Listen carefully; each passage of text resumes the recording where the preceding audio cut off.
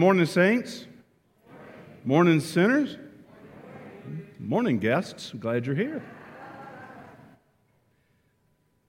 Our second scripture lesson comes from the book of Ephesians. We're sticking with Ephesians, and we'll be reading from Ephesians chapter 4, verses 1 through 16.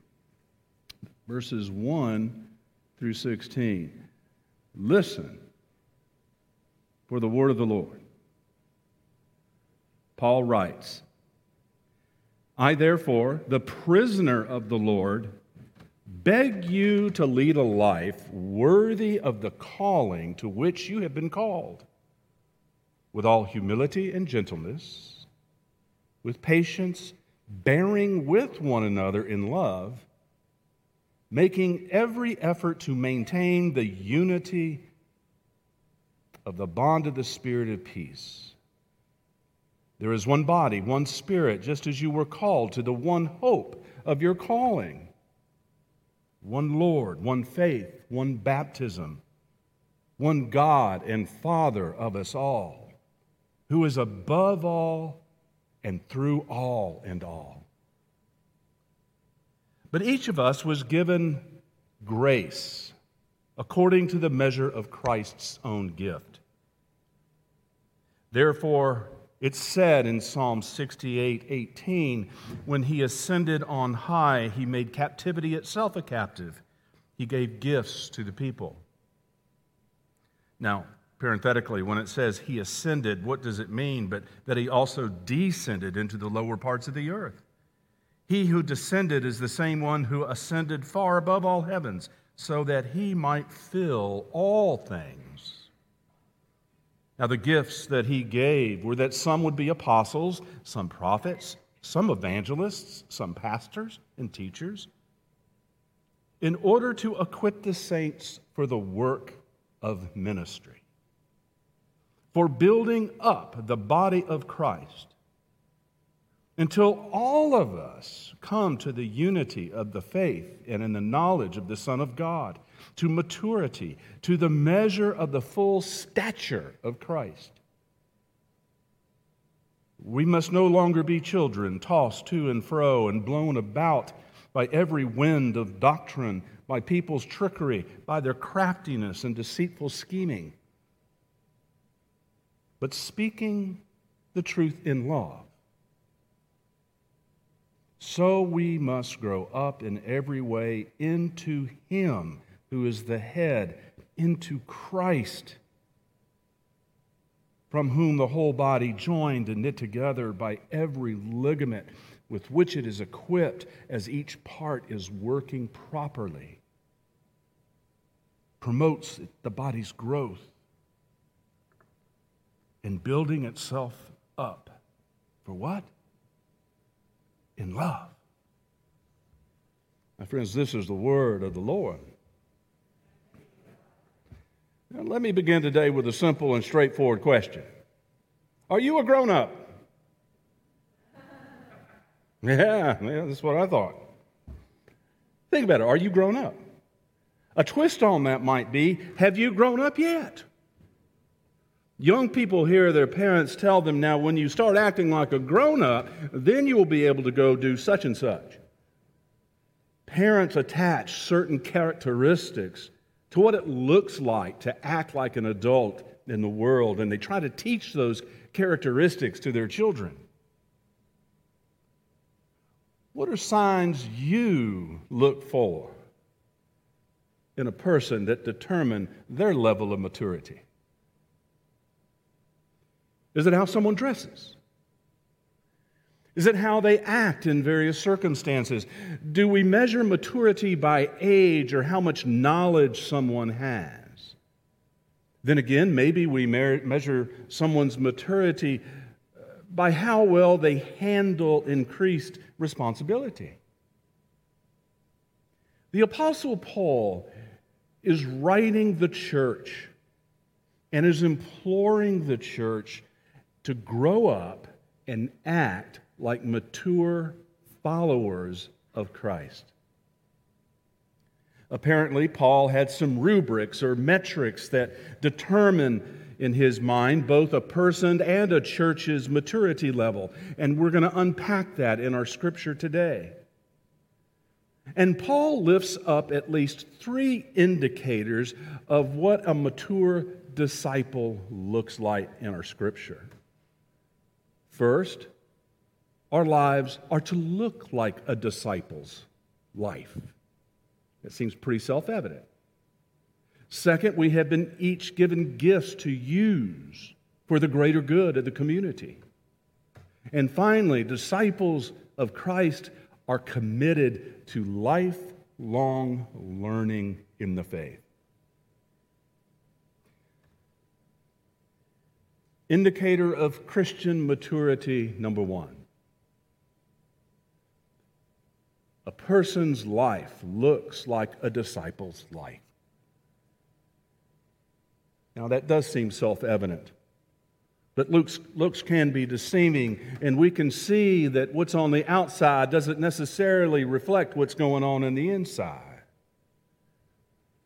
We have all met those Christians who say and act piously and do things like, they carry their Bible everywhere they go to church, they bring a casserole to the church potluck dinner, but they also gossip, they put down, they withhold the love of Jesus if you disagree with them or they with you. They withhold their giving to the church just as a way to get back.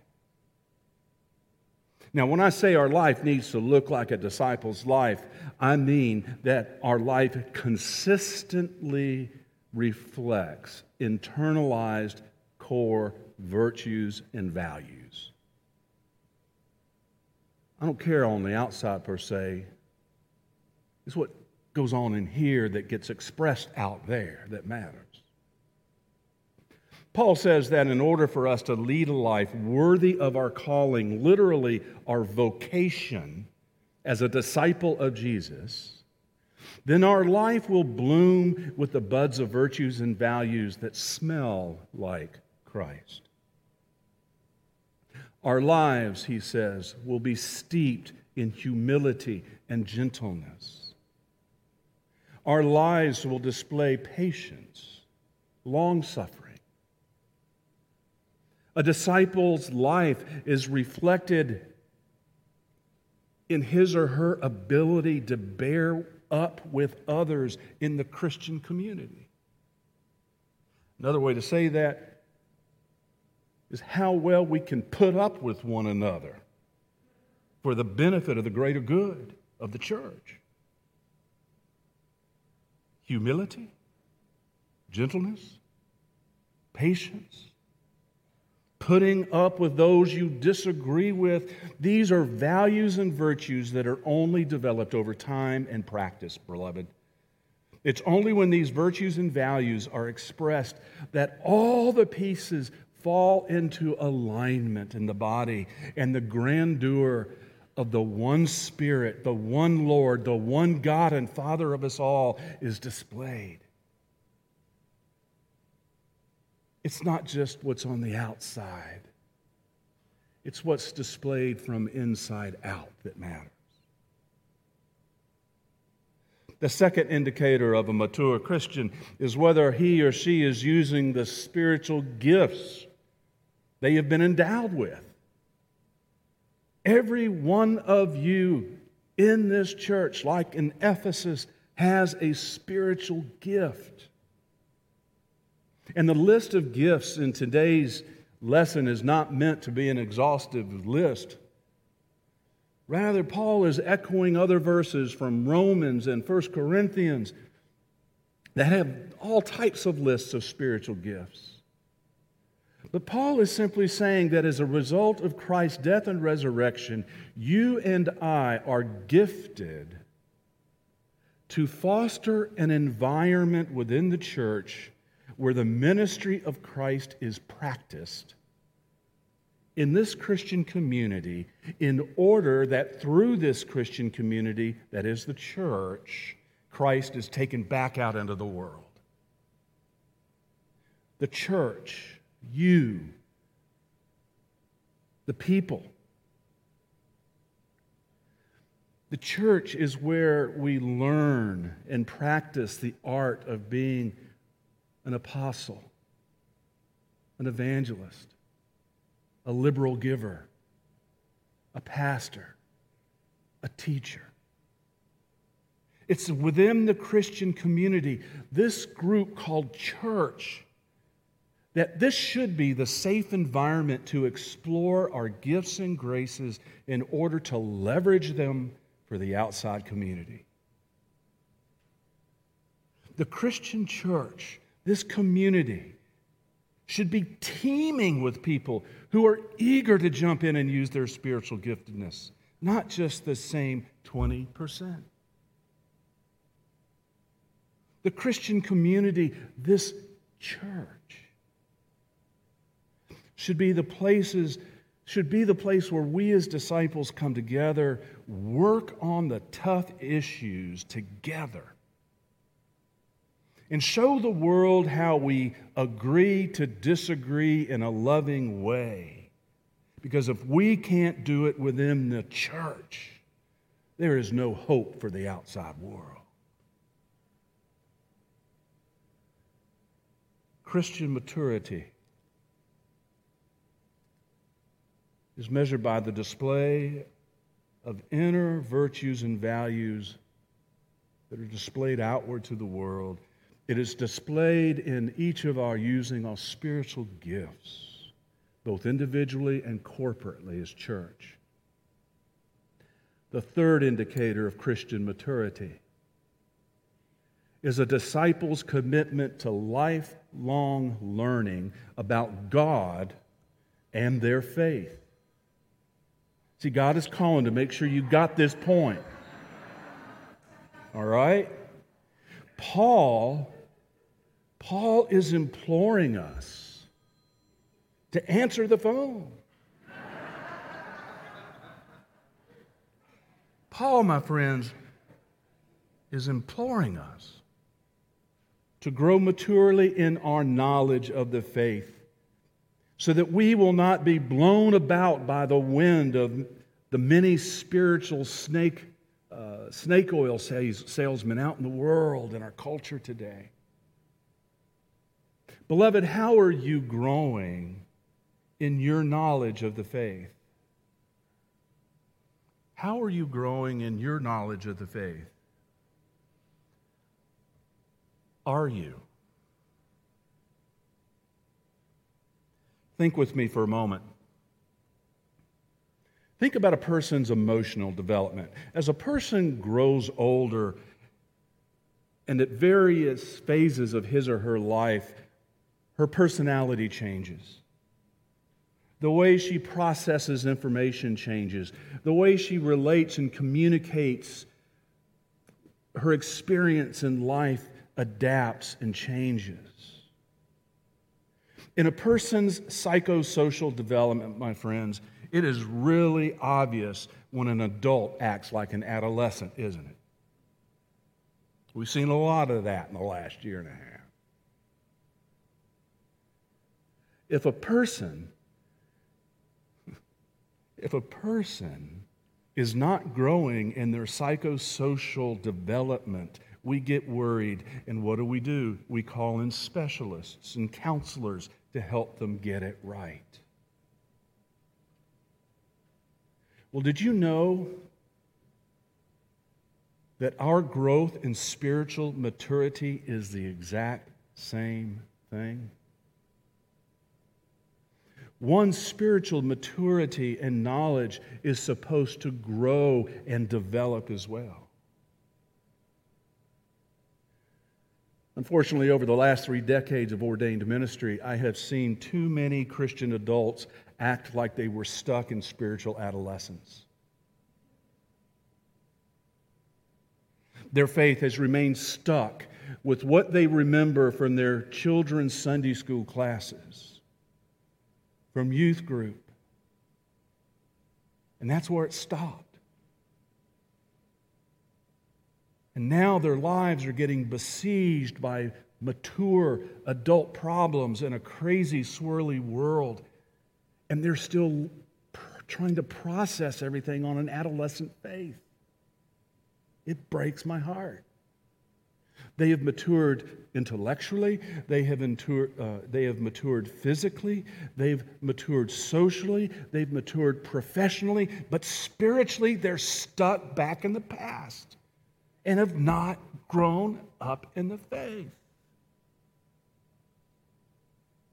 Sophomorically, they point and they say, well, it says in the Bible such and such.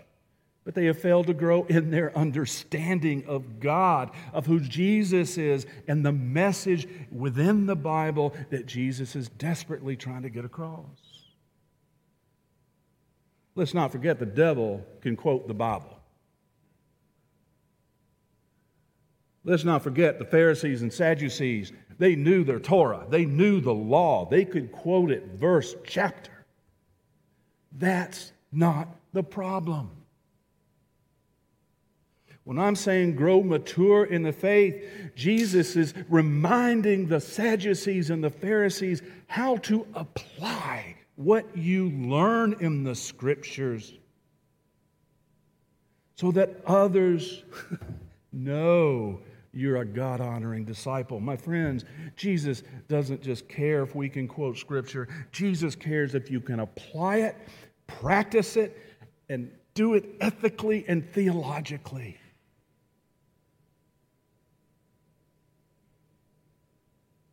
Has your faith grown up with you? Or are you stuck in the past?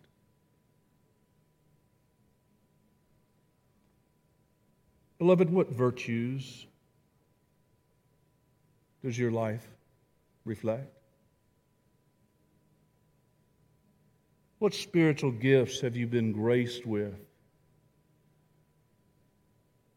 Are you using them?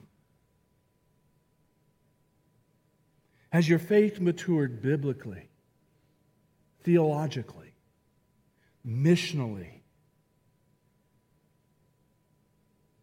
Were you riding the coattails of what you learned as a child?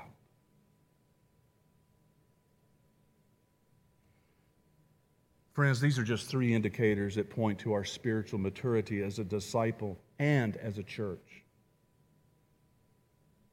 The time is upon us where you will be asked to say yes in using your gifts and graces.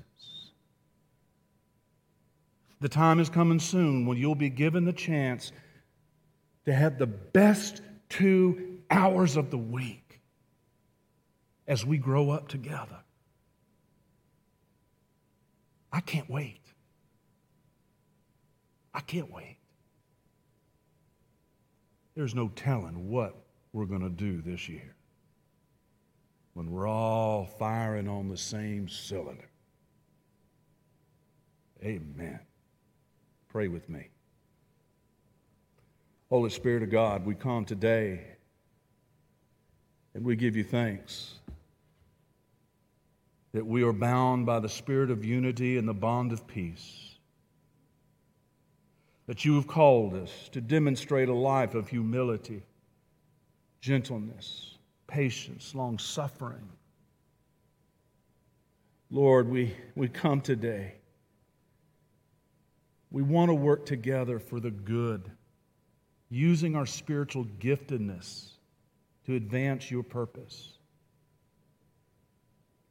And Lord, we pray today as we eat of this meal and drink from this cup, you will nourish us to grow up and mature